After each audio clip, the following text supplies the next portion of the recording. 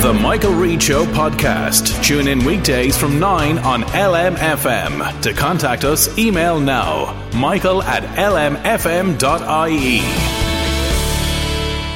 Tuesday morning, the 25th of June. Good morning, with much debate and discussion from now till 11 a.m. This is Michael Reid on LMFM.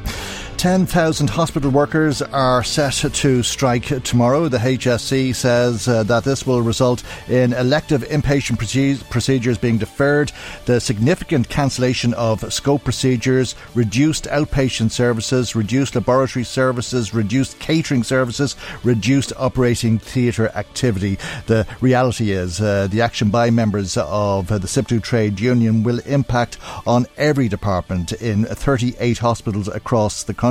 The Central Mental Hospital and St. Ita's in Portrane. The dispute, as you know, is over pay promised but not paid, as the Department of Public Expenditure hasn't funded the increases, claiming the government made a significant, decent and fair offer and that pay scales would start to increase from November of this year. Some management sources are suggesting that this would be a 7% pay rise on top of increases already agreed under the Public Service Stability Agreement of 7.4%. We're joined by SIPTU's Paul Bell. A very good morning to you, Paul. Thanks for coming into us. Your dispute isn't just with the Department of Public Expenditure at this stage, it's with all of government. We heard the Taoiseach Leo Varadkar speaking in the Dáil last week, talking about how the agreement you have with the HSE and the Department of Health is being interpreted differently. Somewhat tetchy Minister for Health going into the Cabinet meeting this morning, saying that what was on offer to you was a good offer, and even if SIPTU doesn't think so, the Labour Court still remains on offer to find a resolution. All right, that's a fair, detailed introduction, Michael. First of all, the first casualty in any conflict is the truth, and the truth is that the offer made by the Department of Public Expenditure and Reform last week to our members was €1.2 million of monies that are owed to our members, amounting to 16.2. We already agreed that we would enter into a negotiation that we would phase the payments over a period. The Department of Public Expenditure Reform accepted the quantum figure that was produced. The employer for our members is in the main the Health Service Executive. The Health Service Executive completed the job evaluation process last October. They signed off on that process, which means as of the job evaluation scheme, monies are basically owed from that date. However, we would have to negotiate that because of the impact of costs, and we've set out a stall in that to try and I think you told us the last time you'd have expected increases from November of last year, October of last year. And again, if that was the only issue we were talking about, we'd be in a much better place, but we're not. But on Friday, a position was put to us late in the evening. We examined that offer. There were technical flaws within that offer. In other words, what government were pushing forward had not been properly researched, and the figures that were given to us were not correct. So it did indicate over the weekend you're going to have to revise that. But more importantly, Michael, we deferred a strike last week on good faith of trying to move the negotiation forward. The Workplace Relations Commission understood that was the first offer probably being made by the government. We would consider that over the weekend and have some interaction over the weekend if necessary, and that then another position or maybe a revised position would be put to us on Monday. We deferred today's strike action to give space because the Workplace Relations Commission requested that, and that was to the benefit of the Health Service Executive, and we'd no difficulty in trying to do that. But from early yesterday morning, it was quite clear that the government are not interested in settling this dispute. And what they done was they attacked an element of our agreement which we will never accept, and that was to basically change a part of the job evaluation agreement which would make it a realistic situation whereby our members would not get the full benefit of their job evaluation. And we will not accept that, and we cannot accept Which that. in total, when you take the 10,000 people into account, comes to 16.2 billion used, or million. You said 1.2 million was put on the table. Yeah, well, initially, Michael, there are 6,500 people involved. Other people are balloting and being involved in this strike because they fear that they will not get their job evaluation process as promised. It doesn't mean they will get an increase in pay, but if they have no job evaluation process, or the government believe that they can play, loose with it, well then there's no integrity in it, and we don't know where we are. And the Labour Court, by the way, the employer has no right to determine that matters will go to the Labour Court, and they'll go there for binding arbitration. We won't accept that. I just thought it was a little bit curious that the Minister for Health would back up, if you like, what the Department of Public Expenditure is saying, given that you've an agreement with his officials. Well, maybe the Minister should read the agreement. Maybe he should read the agreement concerning the job evaluation process. For in there, it will tell him what needs to be done.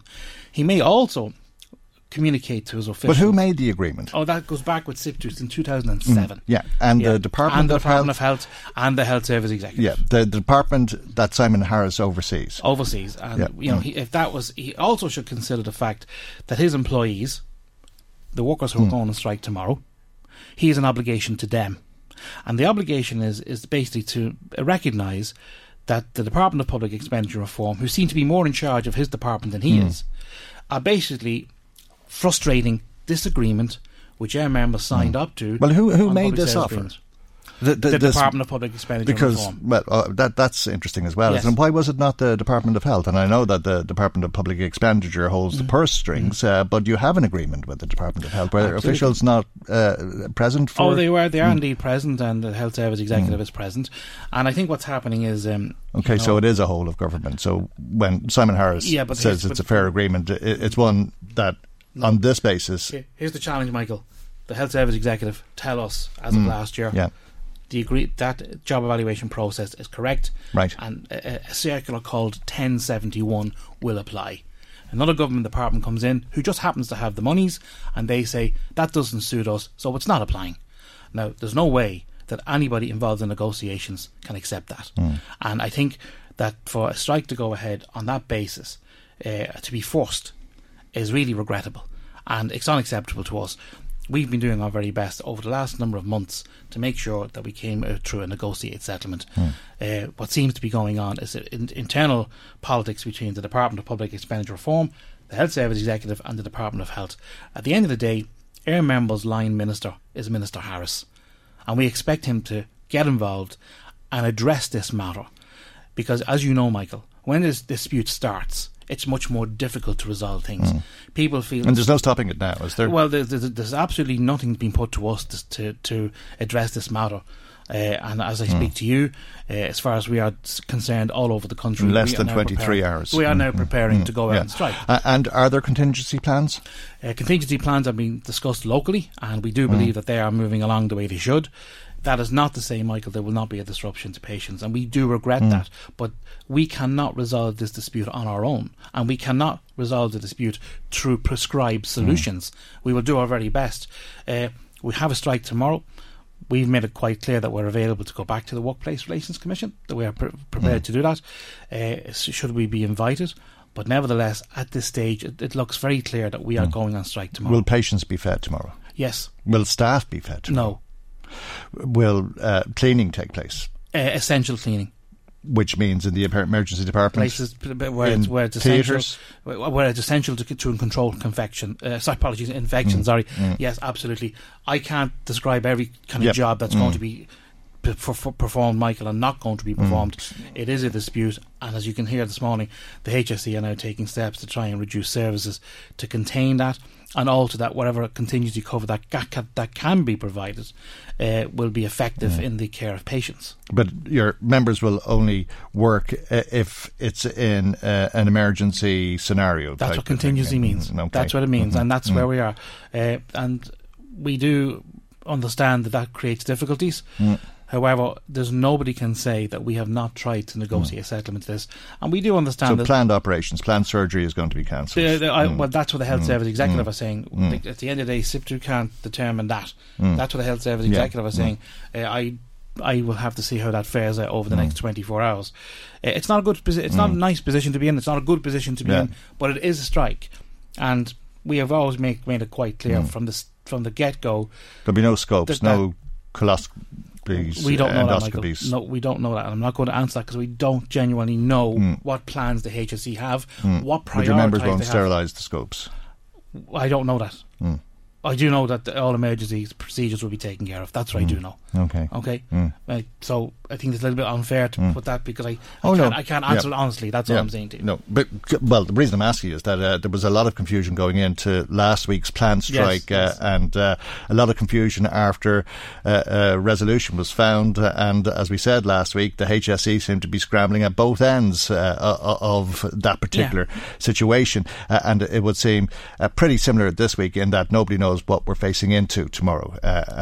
Well, I tell you why nobody knows what we're facing into, Michael, in simple terms, is that health support staff just don't go on strike. I mean, I think it'd be very challenging for any member of the public or member of support staff to tell us when the last time there was a strike in support staff. It's 1982, I believe. Right.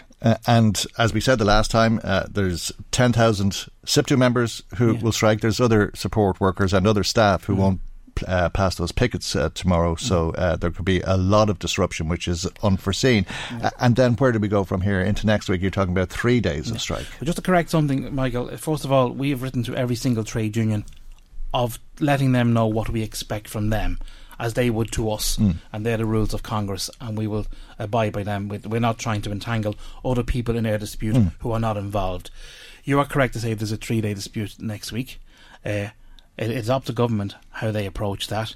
The Minister for Health cannot remain detached from this matter. He needs to roll up his sleeves and get stuck in and defend his department and defend his workers from what's going on with the Department of Public Expenditure Reform. At the end of the day, we know what will settle this dispute. We know that we can compromise and negotiate, but we are not going to allow a government department to dictate to us or dictate to our members that they can change their agreements without a mandate from our members. And that's where we are stuck. It actually regressed over the weekend. Will you go to the Labour Court? We will not go to the Labour Court on the terms that being put forward by the government. Which basically means, why are we not going to Labour Court? That's the question that should be asked. Number one, there's a number of issues have never been discussed properly within the Workplace Relations Commission. And number two, we are not accepting binding arbitration. Our members have a right to have a say on any outcome from any process, be it the Workplace Relations Commission or the Labour Court.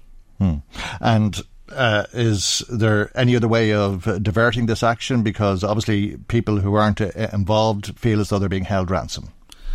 Well, I don't know how to deal with that question. There's people being held ransom. There's no.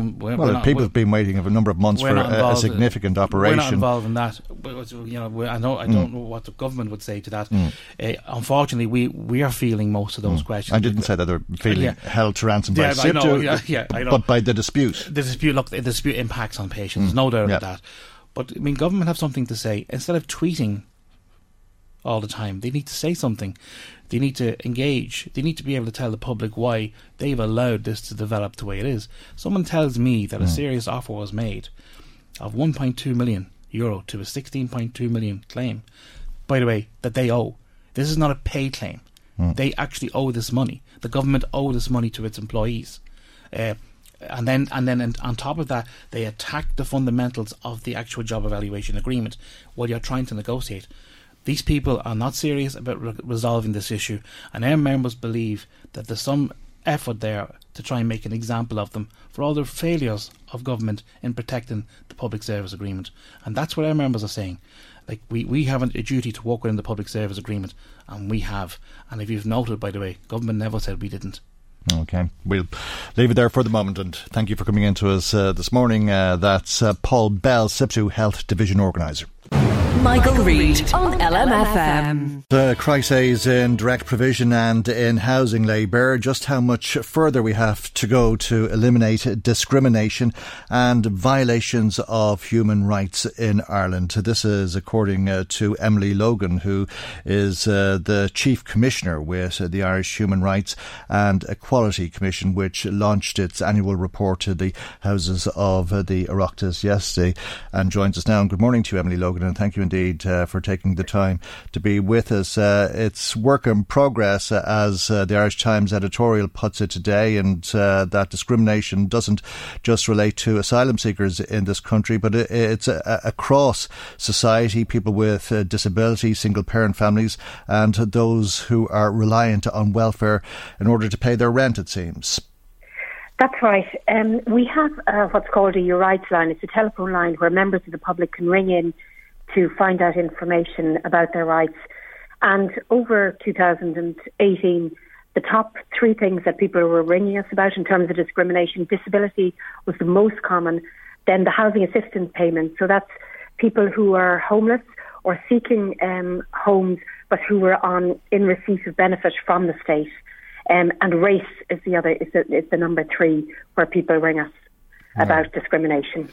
OK, and of the 1,700 calls that you had, 850 related to the Equal Status Act or the Employment Equality Act? That's right. There are two different acts around the equality legislation. One is what's called the Equal Status Act. So the legislation prohibits discrimination on 9 grounds. So grounds like disability, like family status, like membership of the traveller community. So if you've been discriminated against, you can take a case. In the first instance, you have to, within 2 months, take an action by making a complaint to whatever the local or wherever the discrimination occurred. And then you can take a case to the Workplace Relations Commission. So our job as a commission is to take on cases that meet the right legal threshold. And our legal team will basically take on a case on behalf of an individual who's been discriminated. Of course, that's free of charge. We're a state body. We're paid for by the taxpayer. So that service is free to the public.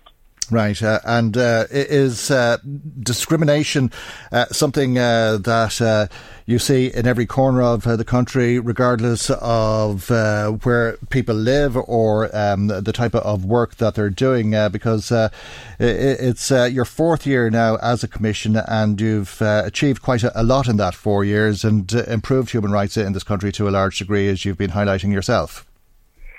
Yes, the discrimination happens throughout the country. So if you take the Meath Louth region, Department of Housing report in April of this year indicated that the higher number of homeless people in the northeastern region are accessing local authority emergency accommodation in that region. So our legal team have been out to Monaghan, out to Cavan, talking to people in emergency accommodation who are struggling, and we've also met people here closer to Dublin in family hubs. The people who are mainly discriminated in those areas are lone parents, single parents, predominantly women, and people with disabilities. So I suppose as an organisation, while we're a growing organisation, we've now got 65 staff. We're appointed by the President, so we're independent. We don't work for the government. So it's important that people know about us, but we're very conscious that we need to be out and about all of the time, trying to communicate to people that we exist. So our legal teams physically go out to places and connect with civil society or NGOs who have trusted relationships with communities and who can signpost us to people who need our help. And you say that housing is such a crisis in this country that it will remain your primary focus going ahead into the next 12 months. There's little sight of progress in terms of solving some of the very serious problems that people find themselves in. And one of them is being discriminated against, as you've been finding, because they're receiving HAP payments under the Housing Assistance Payment. That's right. In January 2016, the state introduced a piece of legislation where it prohibited discrimination on what's called the housing assistance ground. So that means if you're in receipt of housing assistance from the state, that a landlord can't discriminate against you. But in fact, our experience is that it's number 2 on the list of the highest number of discrimination cases that we've been dealing with. But what makes it difficult is enforcement of Irish discrimination law in Ireland relies heavily on individual complaints. So the discrimination has to have happened. then the person has to make a complaint, and then they have to take a case. And really, we think it's unreasonable for that burden to be placed on individuals, because when people are struggling and trying to find a home and prioritising their families, the last thing they have energy for is to get into a system of making a complaint. So we're saying that the burden should shift from the individual onto the state, and the state should be assuming a much more human rights and equality approach to housing delivery, in particular social housing for people who are struggling. Well, I suppose it's not unreasonable for a landlord to look for a reference when they're renting out to somebody. And I was reading this week that one of the methods landlords are using to avoid taking in HAP tenants is to look for professional references. Yeah, and that's one of the ways in which we have noticed that landlords are filtering out, if you like, people who are out of employment or people who might be on a housing assistance payment. And that's actually illegal. I mean, we have taken a number of cases in that regard. But that's a way of landlords saying we can find out. There are subtle ways of landlords finding out whether people are working or not, or whether they might be in receipt of payment. So our experience is that people go to see a flat or go to see a house or a rental property, and then very quickly, when it becomes clear that they're either not working or they're on housing assistance payment, that the landlord finds some other reason to say that there's been a lot of interest in the house, or they're looking for professionals or business people. That kind of language, or even that kind of barrier, is actually not legal anymore. All right. Well, it's obviously very important work that you do, and it's a very busy commission that you oversee. One of the highest profile changes that you've brought about is to have the bar on people who are in direct provision working. That has been struck down as being unconstitutional. That's right. That's a case that we were involved in. I mean, in other countries, what you see in terms of anti-immigrant sentiment is about people taking other people's jobs or people not contributing to the state. And we were only one of two countries in Europe that didn't allow people who are seeking asylum in this country to work. Now, we have high employment here. We don't have a difficulty like they have in other countries. But we've people who've been living in direct provision for a long time who weren't allowed to work. So if you're not allowed to work, you're not allowed to contribute to the state. It makes it very difficult to integrate. And I suppose we're looking at the long-term matter of integration and what's best for society in general. So we were involved in a case as what's called amicus. That means that we're involved in a Supreme Court case where our legal team will bring in information about the international legal standards and try to demonstrate to the court the reason why Ireland isn't compliant with international human rights law. So that was a successful case. In February of last year, the Supreme Court ruled that there can't be a blanket ban on asylum seekers coming to this country working.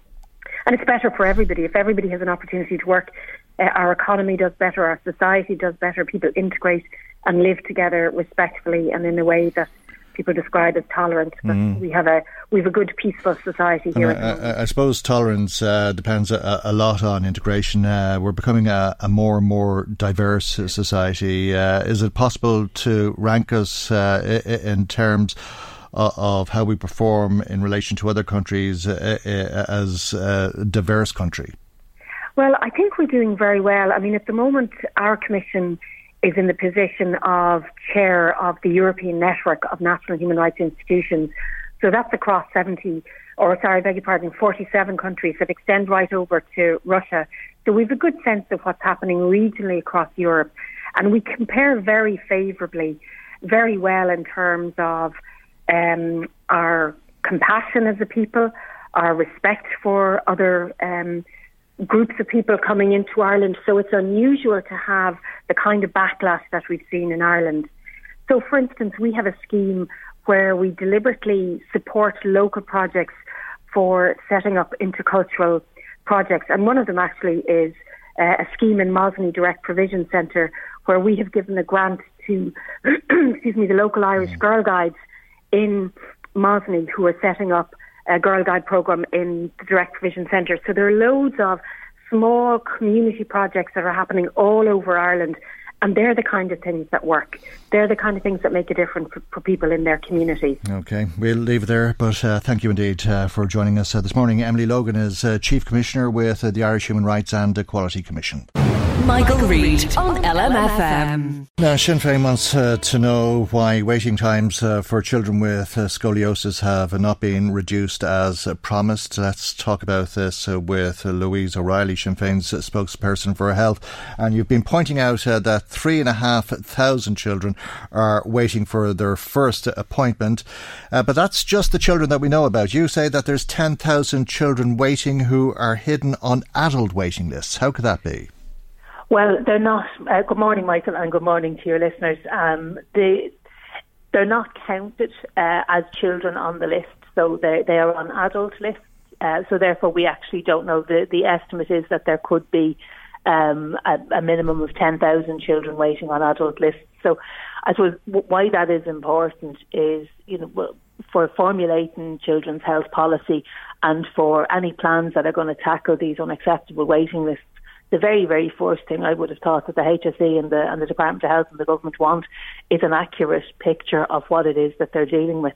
And they don't have that if they're not counting children separately, unless they're on the list for a specific children's hospital. So there would be kids on the list for the Mater, for James's, for Vincent's, for Connolly, for other hospitals who wouldn't necessarily be counted as children.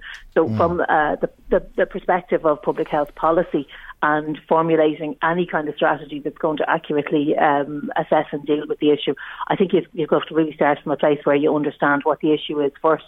But if you're not counting all of the kids that are waiting, then you really are not going to be in a position to be able to deal with it.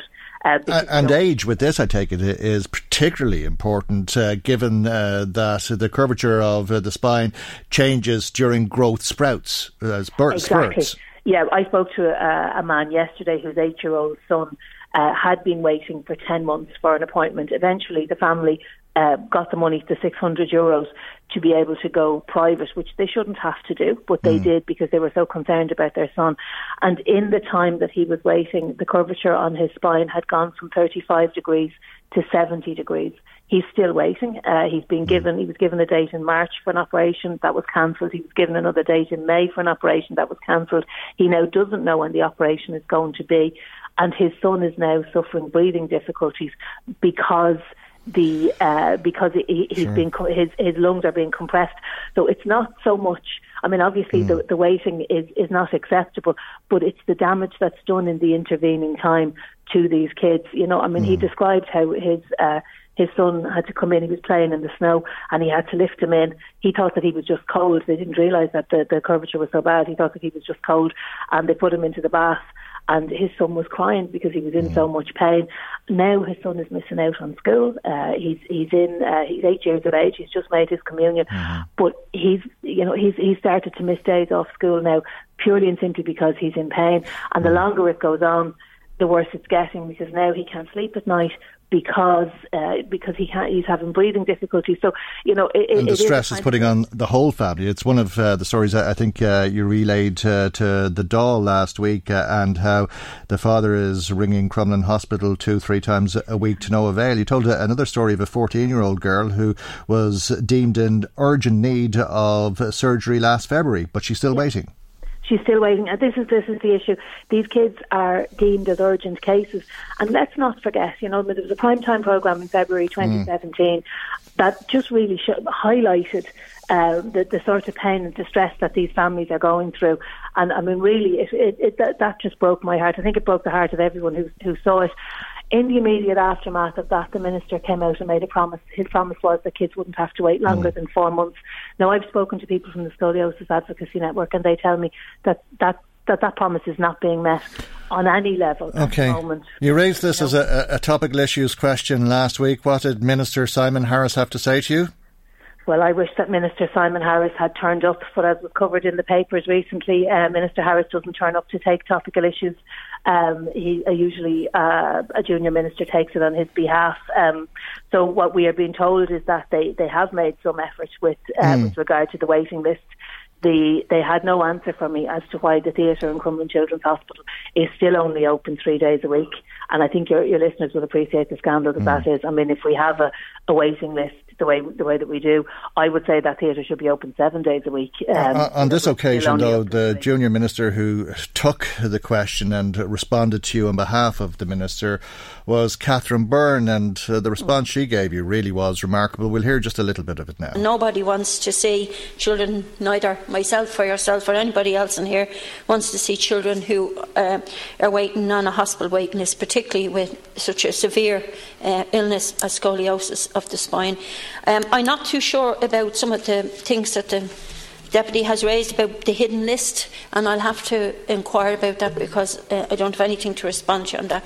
However, I will assure the Deputy that anything that you have said this afternoon, and again, just my apologies for the Minister not being here, I certainly will bring back to him.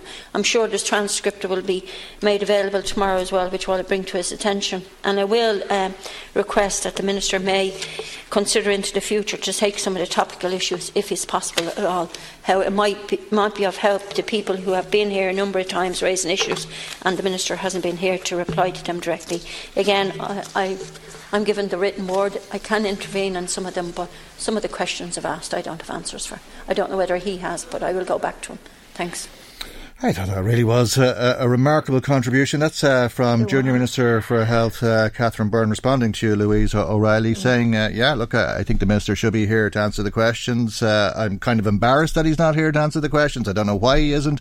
You gave the question to us in advance in a written format, and I was given a written response to read to you, but there's nothing of the hidden lists, and I don't know the answer to that, and I'll ask the Minister to come back to you on it. Yeah, it really was disgraceful. I mean, and it's not Minister Byrne's fault. You know, she's given the script and she set herself 2.5 hours notice and sent into the chamber to read it out on behalf of the Minister for Health. But when you are raising serious issues, you really do need the Minister there to be able to address them. I mean, can you imagine, okay, it was bad enough for me to have to hear it, but can you imagine if you were the parent of a child who's waiting and having their operations postponed, or indeed not, even just not hearing anything at all? I mean, that father who rings Crumlin Hospital 3 times a week, can you imagine if he was tuning in to listen to that response? I mean, really, it would be very, very hard to keep going under those circumstances, particularly given that, once RTE ran the primetime programme, the Minister was the first one to the microphone to say that he was ashamed of how the kids had been treated, and he was deeply sorry for what was happening, and he gave a commitment that no child would wait for 4 months. And then when we realise that kids are left waiting, that we have these hidden waiting lists, the Minister disappears, and we can't find him when he is needed to really to answer these questions. I think, any of the parents listening into that whose kids are at home and in pain, I think they would be very, very, very disappointed at that response. It's one thing. We know that the people in the hospitals are working as hard as they possibly can, but they need strategic direction. The Minister gave a commitment: no child would wait for 4 months. That's never been met.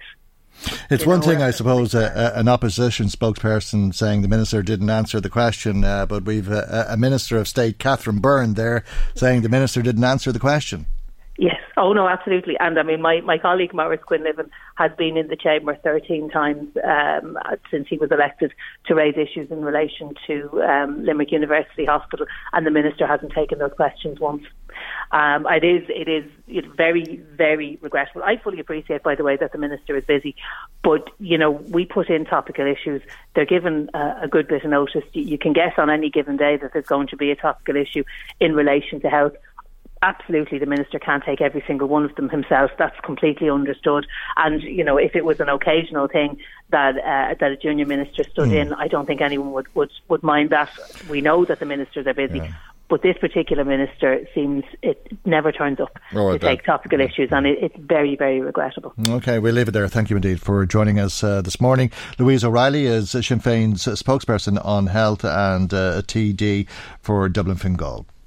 Michael Reid on LMFM. Now let's find out what you've been saying to us. Marie Kearns joins us with some of the calls and text messages that have been coming to us this morning. Good morning to you, Marie. Good morning, Michael, and to everybody listening in. Paddy phoned in relation to the strike tomorrow by the health support workers, and he says that while the strike is going ahead, who's held responsible for our loved ones if something goes wrong? It feels to him like they don't care and they don't understand what is wrong. Okay. Sean from Drogheda says there'll be huge disruption tomorrow if this strike happens, and then if more strikes take place. Feels that the government is a disgrace in this situation because they are letting the strike go ahead effectively, and feels that the workers so far have been very reasonable. James from Dundalk, once again, the public sector workers hold the rest of us to ransom. I feel sorry for those whose appointments are going to be cancelled. The health system is a shambles. We hear the stories on your show all the time, Michael, and it's just getting worse.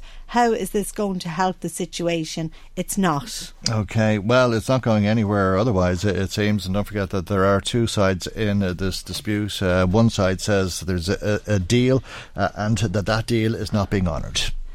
Declan says, in fairness to the trade union SIPTU, they deferred the action to allow a compromise to be reached. They've really done all they can when a deal was promised. The talks have failed. So what other choice do they have but to take action? It took for a strike for the nurses to get some form of resolution. Okay, well, it's a difficult situation. There is no doubt. There's always two sides to a dispute, and there usually is a resolution. I don't know of any dispute that hasn't been resolved, and that's the point that the Taoiseach had been making about this last week when he was calling for SIPTU to go into the Labour Court. We've heard why SIPTU won't do that. They aren't in a position, they say, to go into that process when everything hasn't been exhausted in the Workplace Relations Commission, and they'd find themselves in a setting where there'd be a binding ruling made, and they already have an agreement, they say, which the government is not honouring. Right from Drogheda thinks that these workers are a disgrace to be going on strike, affecting services in the hospitals, which are already under enormous strain. There should be another way, and doesn't think in hospitals that strikes should be acceptable. Okay, yeah, I'm not sure what else people can do if they feel that they have a grievance of such a degree. Jim says that he's a hospital appointment tomorrow. Yep. Should he still go, or are they all being cancelled? Does anyone know what's happening? Don't know. Okay. Yep. Mary says that it should have gone ahead last week as planned, because the way it happened, it was called off at the last minute and everything was affected anyway. So she wonders now it's going to be like another day of mayhem, is how she puts it. Okay, well, I suppose just go back to Jim. I think the best advice to you is if you haven't heard from the HSE, attend your appointment as scheduled. But if you haven't heard from them, don't be surprised if you do hear from the HSE later in the day, because this is an ongoing process, and undoubtedly cancellations will happen throughout the day, and more people will be notified as time goes on. Joanne phoned in, and Joanne says that these workers in hospitals, Michael, they may not be nurses or doctors, but they are the key to a hospital running efficiently. They do so many different jobs. You're talking about the porters, the cleaners, the people who bring around the food, etc. And she believes that they are hard-working and wouldn't be taking this action unless they felt they had no choice. So a mix of reaction, really, isn't there, to that? On your discussion there with Louisa Riley, the Sinn Féin health spokesperson, on the scoliosis waiting lists, a listener says, desperately sad listening to the plight of children with scoliosis. I thought the Minister was going to make sure that they would get their surgery when this was put under the spotlight last year. It seems absolutely ridiculous that a theatre is only opened 3 days a week. That really does beggar belief, she says. The Scoliosis Advocacy Network tweeted us to say some hospitals do not count the amount of children who await OPD. All patients are classed as adults. We don't know how many children languish on wait lists for care across the HSE. Child-specific wait lists must be published Target wait times for care must be established. Okay, and that goes back to the point that Louise O'Reilly made in her question to the Minister last week, that there's 3,500 children who are on waiting lists, but they're just the children that we know about, and that another 10,000 children are waiting for treatment, but they're hidden on adult waiting lists. Another listener, all the waiting lists, Michael, that we hear about in so many different areas, and yet the government is allowing a strike to go ahead tomorrow. For children living with scoliosis, it's very painful, and they shouldn't be allowed or left to wait for years to get the surgery that's needed. Okay. That's a bit of response to that. On climate change, Michael. Yeah. We had a phone call from John, and he's been listening to your various conversations around climate change, as he puts it, and he's just wondering if what the government, this plan that the government is proposing, is really feasible. Are they really expecting that everyone will have money to buy brand new electric cars in the future and do away with their coal fires or their gas and oil central heating? Grand if all new houses are going to be eco-friendly, and that's what you're buying and that's what you know. But expecting householders to borrow money to retrofit their homes, he feels is going to be a step too far and can't see it happening.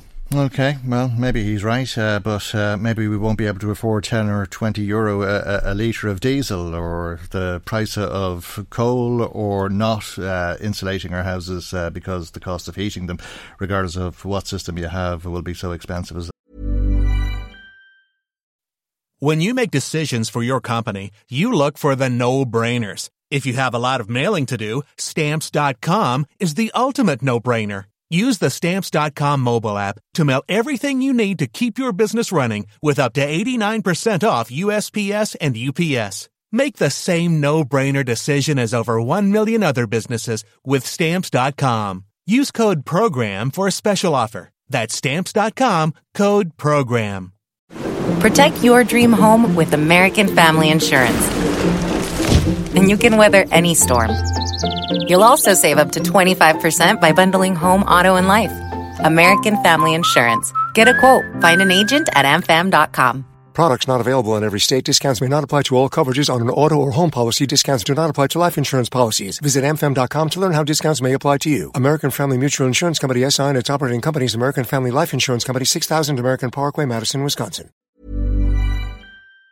As a result, and I think that may be what the government meant when they were talking about nudging us in that direction. Peter phoned in, and he feels, in relation to climate change, that it's a whole load of garbage. Oh.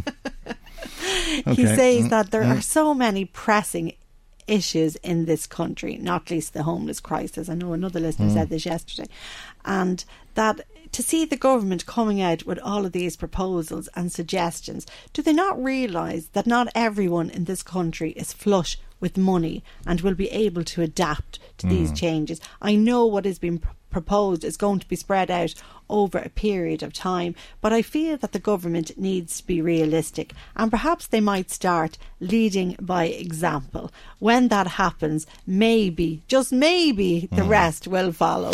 Yeah, well, I mean, it's a highly aspirational plan. How it'll be implemented is another day's work. I think the idea of retrofitting these houses, or coming in with alternative heating systems and insulating in them and getting solar panels and all that sort of stuff, would cost in the region of 50 billion euro, and I think that's a conservative estimate that Eamon Ryan has been putting forward. It's an awful lot of money, and where we're going to get it from. The government says they'll be giving grants and so on, but they haven't got 50 billion euro to be giving to people to do this. So how it'll work in action is another day's work.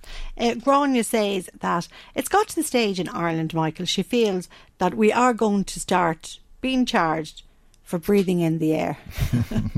She says, we've had the water charges, we've had the bin charges, now we can't even burn a bit of turf. She says, what is going to be next? I just think it's just gone mad. The expectation that is now placed on homeowners, if you're lucky enough to have a roof over your head. And she's making the point about this about property tax, and are we going to get a rise in that? Is that coming down the line? Well, maybe. It's looking, there's definitely a little bit more conversation around it than there was. Yeah, well, I don't know. I mean, it's one of those things that you need to balance going into an election when you're drafting a budget, because some will be expecting it to be an election budget and others will be expecting it to be a climate change budget, and some will say it needs to tick both of those boxes, and I don't know. We'll see.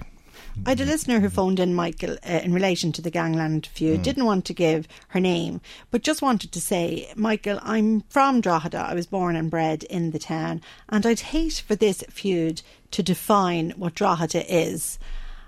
She says that there's so much going on in Drogheda that's to be praised and to appreciate, and that it's awful to see the negativity associated with this. I, like everybody else, she says, is terrified by what's going on, but I just think it's awful that Drogheda now is going to be considered in the same light that Limerick once was, and even Limerick now has found it hard to shed that image, and thinks that the Gardaí and the members of the Oireachtas need to work together to come up with a way of stamping this out in the town once and for all, and that people, ordinary people, need to do their bit to assist the Gardaí if they know of any information. Yeah, well, I think everybody would agree with that. I mean, when you hear of people calling in and saying, would you ever do something to penalise people who allow their dogs to foul the street? It seems such a small thing. We have a society and we have rules and laws and all of that sort of thing, but we have a lawless town, a state of anarchy to some degree in the town of Drogheda. OK, we'll finish on that, All right, Michael. Thanks for that, Marie, and thanks to everybody who's been in touch with us today. If you'd like to add to what's been said, as always, we'd love to hear from you. Our telephone number is 1850 715 958. Michael Reid on LMFM. Now, as you've been hearing this morning, first-time buyers who are on average incomes will never be able to buy a house in half of the counties in this country. In counties like Meath, it would take 15 years to save the 10% deposit necessary to buy a home. This is a point that Richard Boyd Barrett, People Before Profit TD, was making in the Dáil last week, saying that rents in Dublin now are on average €1,600 a month. In other words, you'd have to be able to spend €18,000 a year in order to be able to afford to rent. The average cost of a house in the city is €383,000. He says you'd need to have saved €40,000 and have a salary of more than €100,000 to be able to afford a house that costs as much. Richard Boyd Barrett joins us now, and a very good morning to you, and thank you for joining us. You say 1 in 5 of the population is paying 40% or more of their income on housing, and the experts say it should be no more than a third. Isn't that right? That's right, yeah. That would be the sort of international standard. And, you know, it stands to reason. If you're paying more than that to put a roof over your head, you're very unlikely to have money left over to survive. And you were saying many are, 1 in 5 paying 40% or more, but 1 in 10 paying 60% or more, and 1 in 20 paying 75% of their income or more. Yeah, which is absolutely shocking, and they would be concentrated quite heavily in you know, my part of South Dublin, the Dún Laoghaire area, where, I mean, the average figures that we gave for Dublin there are multiples of that in parts of South Dublin. I mean, the average house price now in Dún Laoghaire right now is €570,000, and the average rents are running about 2,000 or more. So they're really just shocking. And I mean, but it's an affluent area, and I take it it's high earners who live there. Well, you see, that's the point. I mean, there's huge numbers of ordinary working people, you know, people who work and, you know, on building sites and work as nurses and work as low-paid public servants. So yes, there are some rich people, and that drives up the price. But the stereotype or somewhere done like Dún Laoghaire that everybody's rich is just not true. And of course, if you are on a lower average income in Dún Laoghaire, you're really shafted because the prices and the rents are even further out of your reach, and you don't get paid extra because you happen to live in Dún Laoghaire. But you probably inherited the house or bought it 30 or 40 years ago, no? I mean, of course, there is that element who would have inherited houses, but there's huge numbers of young working people who may indeed have grown up in council estates, and they're big council estates in Dunleary, Ballybrack, Sallynoggin, and so on. And so these are not people who have huge property assets or whatever, their parents have property assets. And in any event, their parents even if they have a house, a small or modest house, their parents are still living in it, and often now you've got 2 or 3 generations packed into houses in overcrowded conditions. And in normal times in the past, young working people in that situation would have been able to hope, with a little bit of saving and having rented for a while, to be able to buy their own home, or indeed have the option for a council house. But none of those options are available now. And rents continue to rise. So you were suggesting that there be a rent freeze. To follow an example that is in play in Berlin, where they've introduced a 5-year temporary emergency freeze on rent. It was one of a number of proposals you made during Leaders' Questions last week. The Taoiseach Simon Coveney was taking questions, and he said it was good to hear some of these positive proposals. Tell us a little bit more. Yeah, well, Berlin, as you said, have introduced a 5-year rent freeze because they have a housing emergency there as well. Rents have gone through the roof. They also, there's a referendum being proposed to regulate cuckoo funds, who've also become a big feature of the Berlin housing sector, coming in and buying up vast amounts of property and then essentially being able to manipulate rents to whatever levels they want and to completely unaffordable levels. And the people of Berlin have reacted very strongly to this. There's a government that's left-leaning now in Berlin, and between popular pressure and the left government in Berlin, these measures are being proposed that would limit the amount of property that these vulture or cuckoo funds could buy, so they couldn't control and monopolise and manipulate the market. So those, my point to Simon Coveney was very simple. If they can do it in Berlin, why can't they do it here? I also pointed out that the affordable housing scheme that has been promised for 3 or 4 years now by the government, that absolutely nothing has materialised, and that we need a genuine national affordable housing scheme.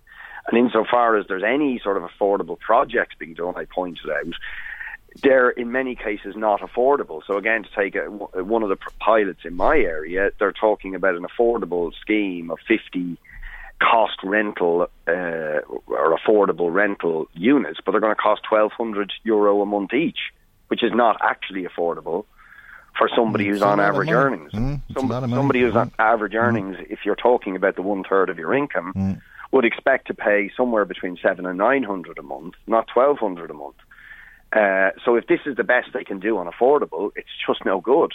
And this is the problem. I mean, we know that people on council housing lists are absolutely shafted. They're waiting 10 or 12 years. But there's also then a very big cohort of people whose incomes is just a little too high to be on the social housing list, but they're in no man's land because there's nothing available for them. There are no affordable rental or affordable purchase schemes that are in any way affordable for people on those earnings, and something has to be done urgently.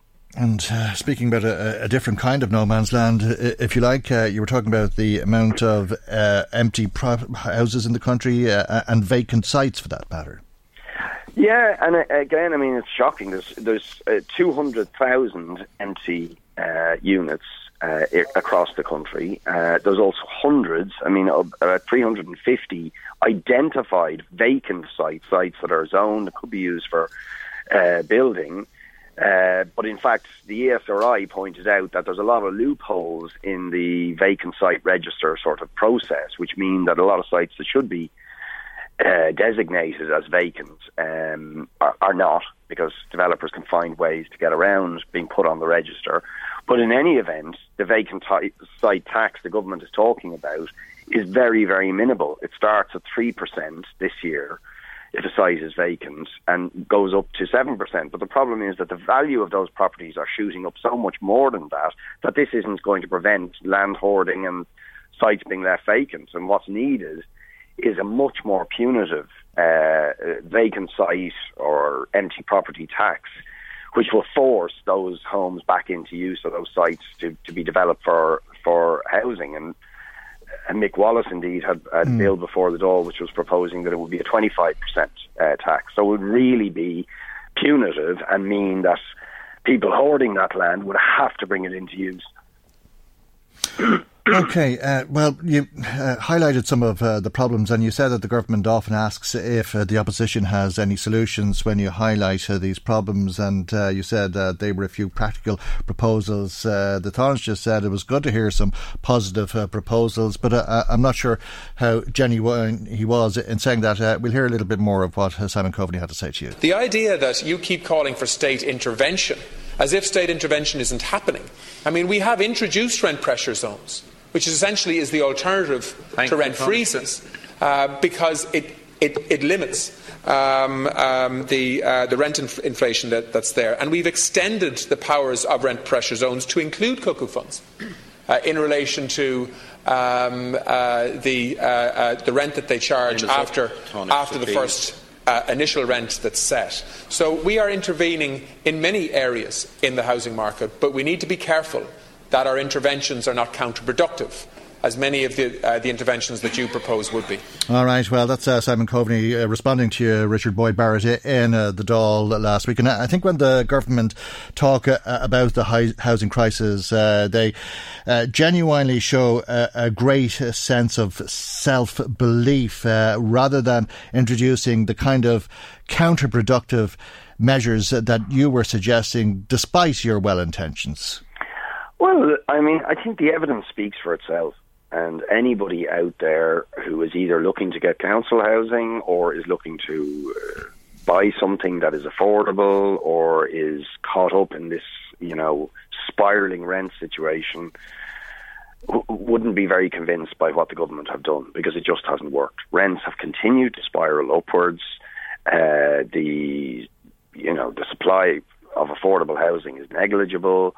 And people can often see with their own eyes the empty properties that are sitting around, the empty sites that are lying there that could be used for housing, and it's a source of incredible frustration for people who are caught up in this housing crisis in one shape or form or another, to see all these things happening and nothing is moving. And in fact, I mean, it was interesting. I was at the Budget Scrutiny Committee, which I'm a member of, last week, and you had somebody who you certainly wouldn't describe as kind of left-wing ideologues, the Construction Industry Federation, actually saying that the government's own targets for house building are simply not going to be met. And they were categoric about it. They said the private sector was simply not capable of meeting the targets that the government have set.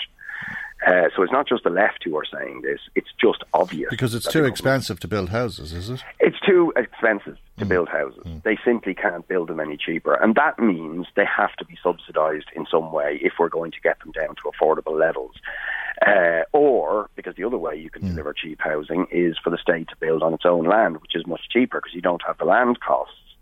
There are figures available for houses being built.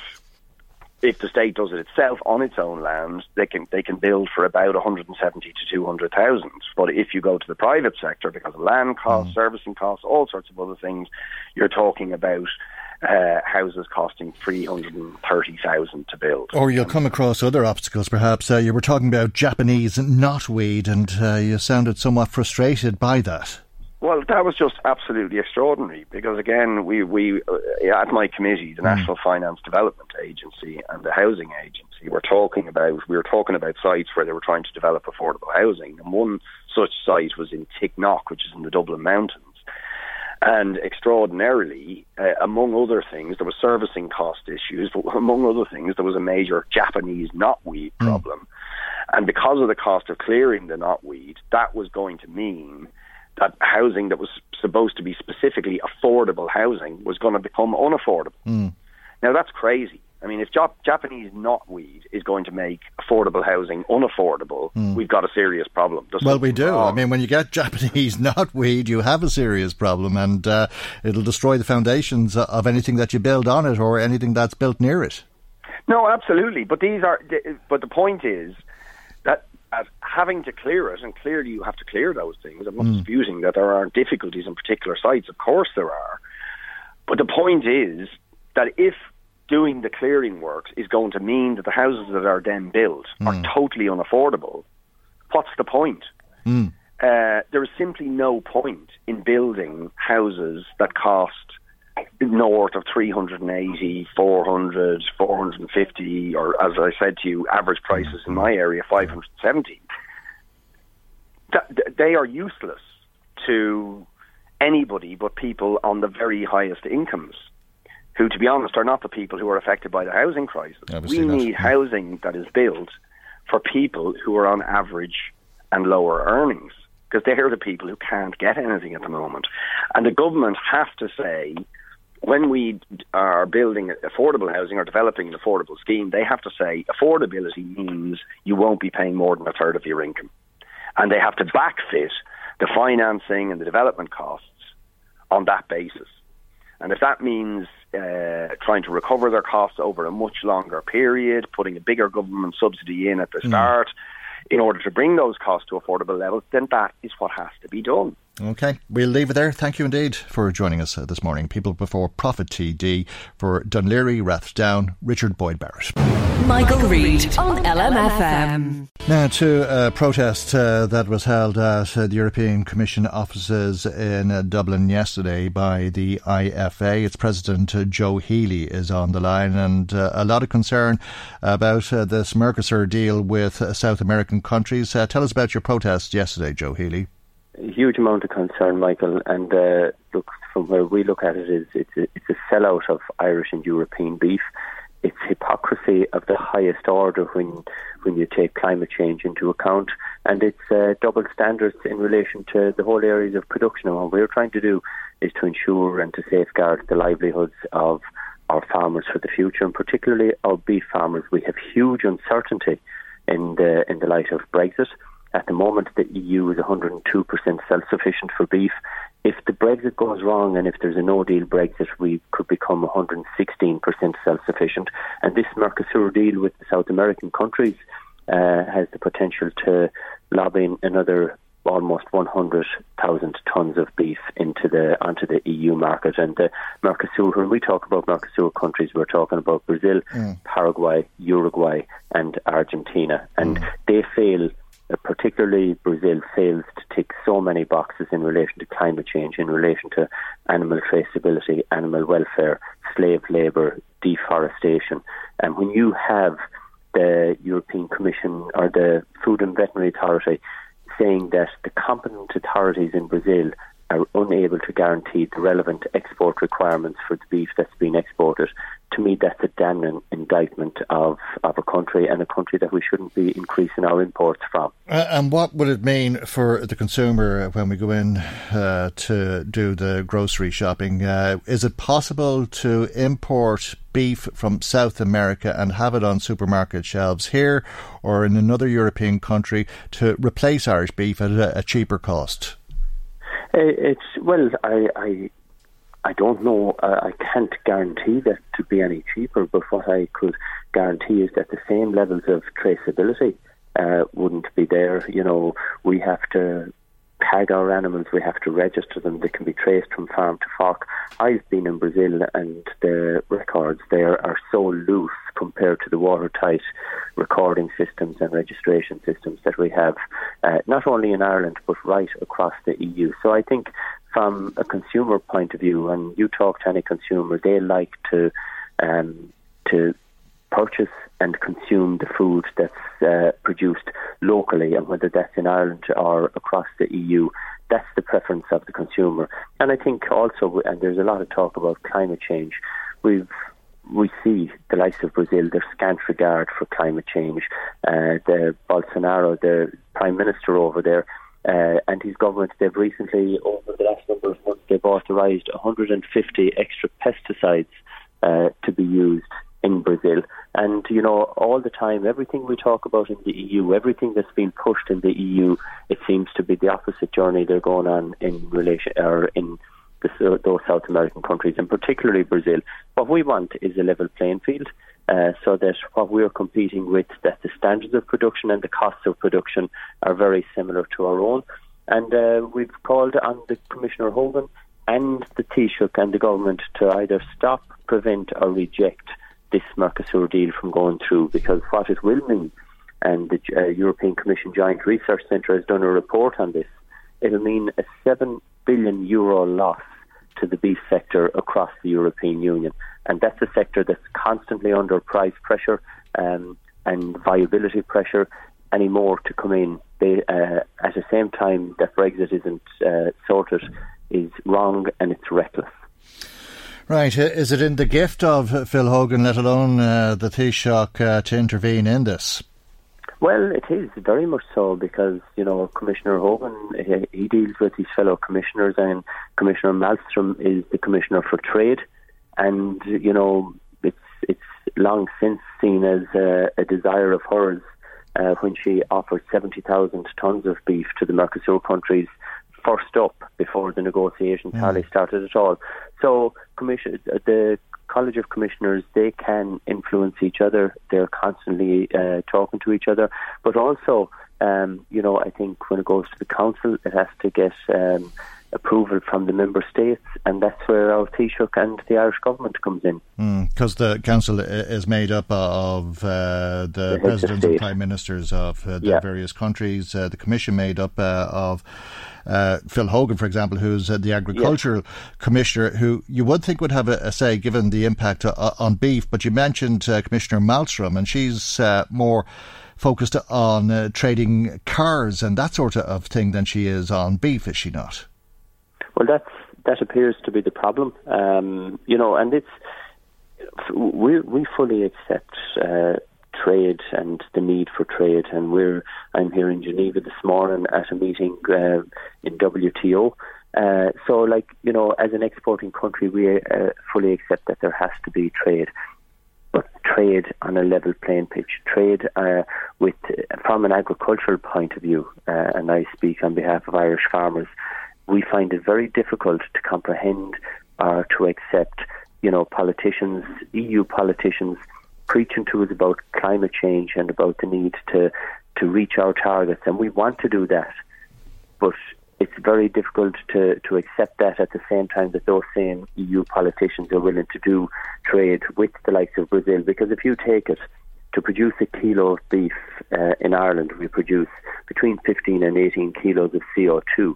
To produce a kilo of beef in Brazil, it takes 80 kilos of CO2. Then, transport it halfway around the world. It just gives you an idea of the massive amounts of carbon emissions and the damage to the climate that's doing. How is there such a difference? Well, it's all to do with they've deforestation, I suppose, in Ireland. We have just a natural green grass growing and it's a cycle that we have, we're regarded as the top carbon efficient producers of dairy product in Europe and in the top 5 in beef production. But when you say that cycle, the cow eats the grass, she produces the beef, it goes back in, what she excretes goes back into the soil. The grass sequesters carbon from the atmosphere. So, it's a cycle that's done there. And there was a recent report, a worldwide report, that said we produce 558 million tonnes of carbon per year. 548 million tonnes of that is sequestered, and 188 million tonnes of it worldwide comes from agriculture. So, if we agriculture at the level it's at around the world, does its job in relation to sequestration, whether it's hedges, forestry or grassland. Okay, but doing a deal with these countries, a trade deal which would obviously involve agricultural products but other products as well, is not a new topic for discussion. It's something that's being discussed for 20 years. And you mentioned Brexit. In the event of Brexit, it's most likely that the United Kingdom will do a deal with these countries, isn't it? Yes, but it takes... The average to do a trade deal is 7 years, so it's not just something that happens overnight. I think Mercosur, for example, is been talked about since 2012. And obviously we're very focused on the agricultural side of it. We went to Argentina last year to try and ensure that the Mercosur deal wouldn't go through at that stage, and it didn't. But it seems to be the talk of it at the moment is that it's imminent. And that's why we want the Commissioner and our Taoiseach to redouble their efforts to ensure that Irish and European beef farmers aren't sold out just in order to secure a deal. That we don't want to be the sacrificial lamb for the trade of cars or financial instruments around the world. And is it that Phil Hogan is restricted in how he can represent Irish farmers, or is he doing his job sufficiently in your estimation, or do you think that he's a spectator in this process? No, I would actually argue that Commissioner Hogan has done a very good job as European Commissioner for Agriculture. I'm first Vice President of COPA, which is the umbrella body for European farm organisations. So we deal a lot with the different commissioners, and obviously the Commissioner for Agriculture would be key in that. And he's well regarded around Europe as having done a very good job as Agricultural Commissioner. I think this is a big test of him to ensure that Irish and European agriculture, and he's the European Commissioner, that's his job. So the work that he does is not to safeguard something in Ireland, it's to safeguard something in Europe that has to do with agriculture, and obviously we'll benefit as a result of that. So we've been very strong in COPA as well as in the IFA at highlighting to him the need for him as Agricultural Commissioner to ensure that Irish and European beef farmers aren't sold out and that we're not the sacrificial lambs in order to get this deal across the line. And why is it that you believe you'd be the sacrificial lamb? I mean, if Irish beef is of such a quality relative to the South American beef, why should you lose out in that trade war? Because if they're sending in 99,000 extra tonnes on top of, they already have, there's about 250,000 tonnes of beef coming in from South America into the EU already. So this is a huge extra amount of beef coming in. It's a third of what we send to the UK every year. It's a sizable figure, and it depends then on the breakdown of it, whether it's the high value cuts, the steak cuts, or the lower value, the manufacturing cuts. But I think, we were always told in economics that there's a huge difference between 99% self-sufficiency and 101% self-sufficiency. We're already over 100% self-sufficient for beef in Europe. And as I said earlier in the interview, Michael, that if there's a no-deal Brexit and the UK are out of the EU market for beef, well then the EU becomes 116% self-sufficient. Put in another 99,000 tonnes on top of that, and the price of beef in Europe for farmers is only going to go one way, and not necessarily for the consumer. Okay. We leave it there. Joe Healy, thank you indeed for joining us here on the programme this morning. Joe Healy is the president of the IFA, the Irish Farmers Association.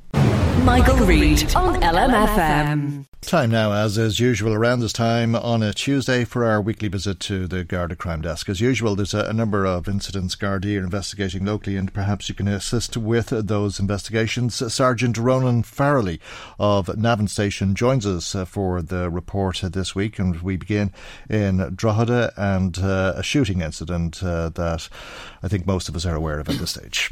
Yes, good morning, Michael. Just to start off by recapping on the incident last Thursday night, the shooting in Drogheda. It happened at 7:50pm in Termon Abbey. A number of shots were fired at a Volkswagen Golf car. A man in that car was hit and injured. Now, there were two cars involved in this attack. The first was a grey Peugeot 407, registration 07C2620, and a grey Honda Accord, registration 05D 13539. Now, this incident happened, as I say, at 7:50pm. A short time later, the grey Honda Accord was reported on fire at Cartown Railway Bridge in the Termonfeckin area, and the grey Peugeot was reported on fire at Storina outside Cullen. So Gardaí investigating this shooting are appealing to anybody who was in the Ellenwood Close area of Termon Abbey between 7 and 8pm last Thursday evening, or anybody who drove through that area and may have recorded dash cam footage that could be of use, to please contact the Instant Room in Drogheda. And likewise, anybody who was in the Cartown area in Termonfeckin between 8 and 8:30 p.m, or indeed the Sterina area of Cullen between 8 and 8:45 p.m, to contact the Instant Room in Drogheda. We're particularly anxious to establish the whereabouts of both of those vehicles in the days prior to the 20th of June. So again, if you have any knowledge that could assist us, please contact us in Drogheda or via the Garda confidential line 1-800-666-111. Okay, and as we know, there were a number of incidents that followed, and a lot of fires. The latest petrol bombing, though, was in St. Lawrence's Park in Drogheda. That's correct. This happened the early hours of Sunday morning at 1:25 a.m. A car was set on fire at St. Lawrence's Park. Now, the owner managed to extinguish the fire just before Gardaí arrived.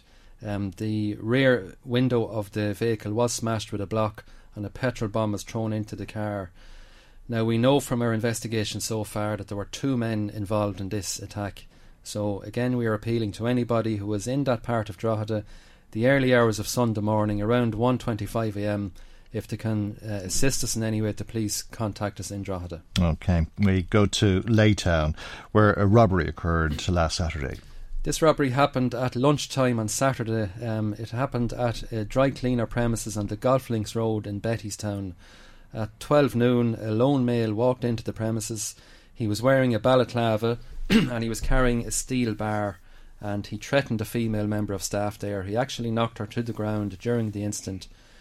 He left the scene with a small amount of cash, and he got into a grey estate car, partial registration 07D, and he left the scene.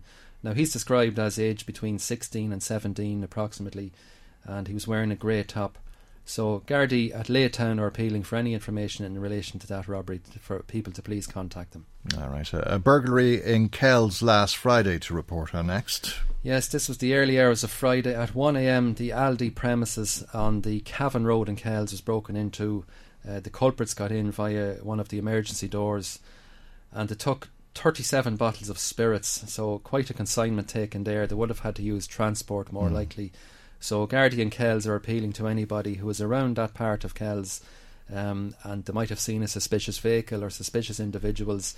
The time was 1 a.m, the early hours of last Friday, to please contact Kells Garda Station if you can assist with that one. All right, and no doubt there's the chance that they might be trying to sell it off as well if you're offered cheap alcohol, to maybe consider where it's come from.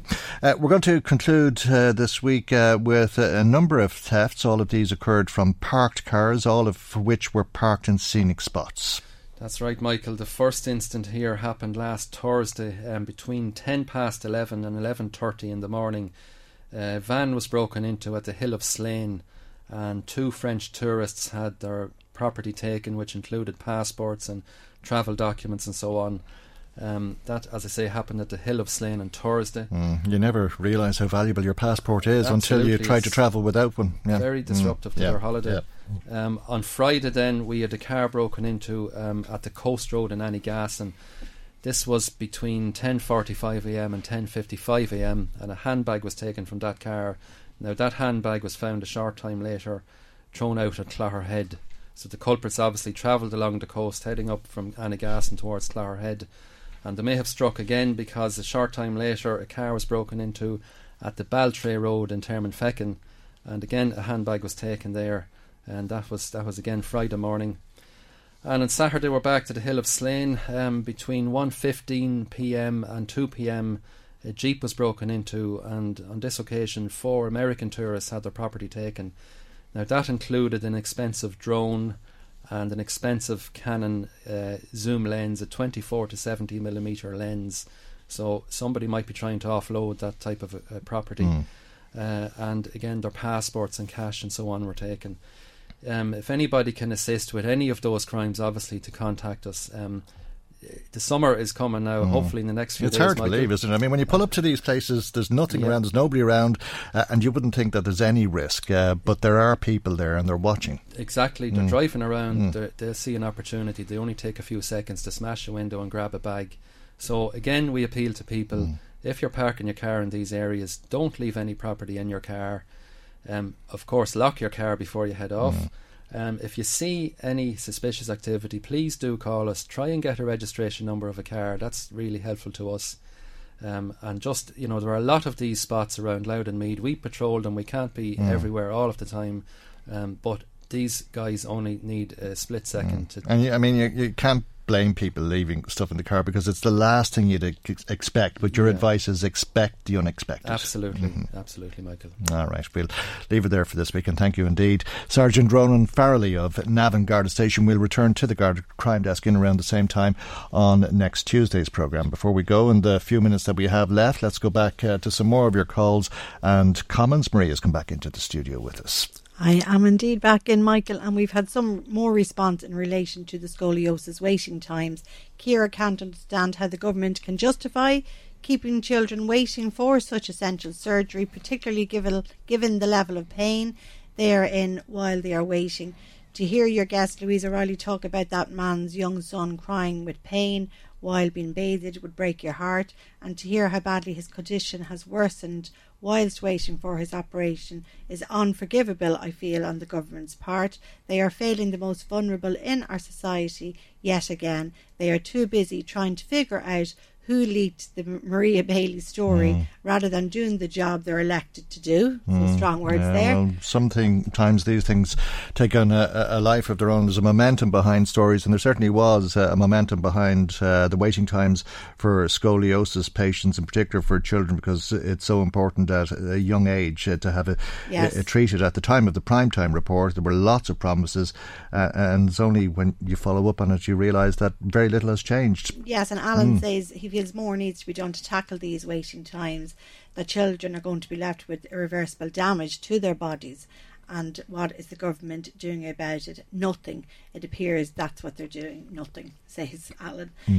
On the Drogheda feud, Anne phoned in and says that she hates the actions of a few are tarnishing the whole town again and giving it such a bad name in the minds of many. It's a great wee town where community means everything, and people are willing to go above and beyond to help each other out. But because of a few, it's getting the name of a no-go area, and this makes her unbelievably sad. The town she grew up in and loved has been lost to violence and crime. Well, I suppose that's what happens when people start firing guns in built-up areas in the middle of the day. Have we time for one more? Very quickly. David thinks Richard Boyd Bard makes a lot of sense in relation to a rent freeze. It should be implemented as an emergency to try and tackle the housing crisis once and for all, even if it's just for 2 years, says David. OK, thanks for that, Marie. And David, for that matter, and everybody who has been in touch with us. That has to be the final word on our programme today, because our time has run out on us. Before we go, thanks to Marie Kearns for producing, Maggie Maguire for researching, and Chris Murray in the control tower. I'm Michael. God willing, we'll see you for our next programme tomorrow morning at 9 a.m. right here on LMFM. Good morning. Bye-bye. The Michael Reid Show podcast. Tune in weekdays from 9 on LMFM. To contact us, email now, michael@lmfm.ie.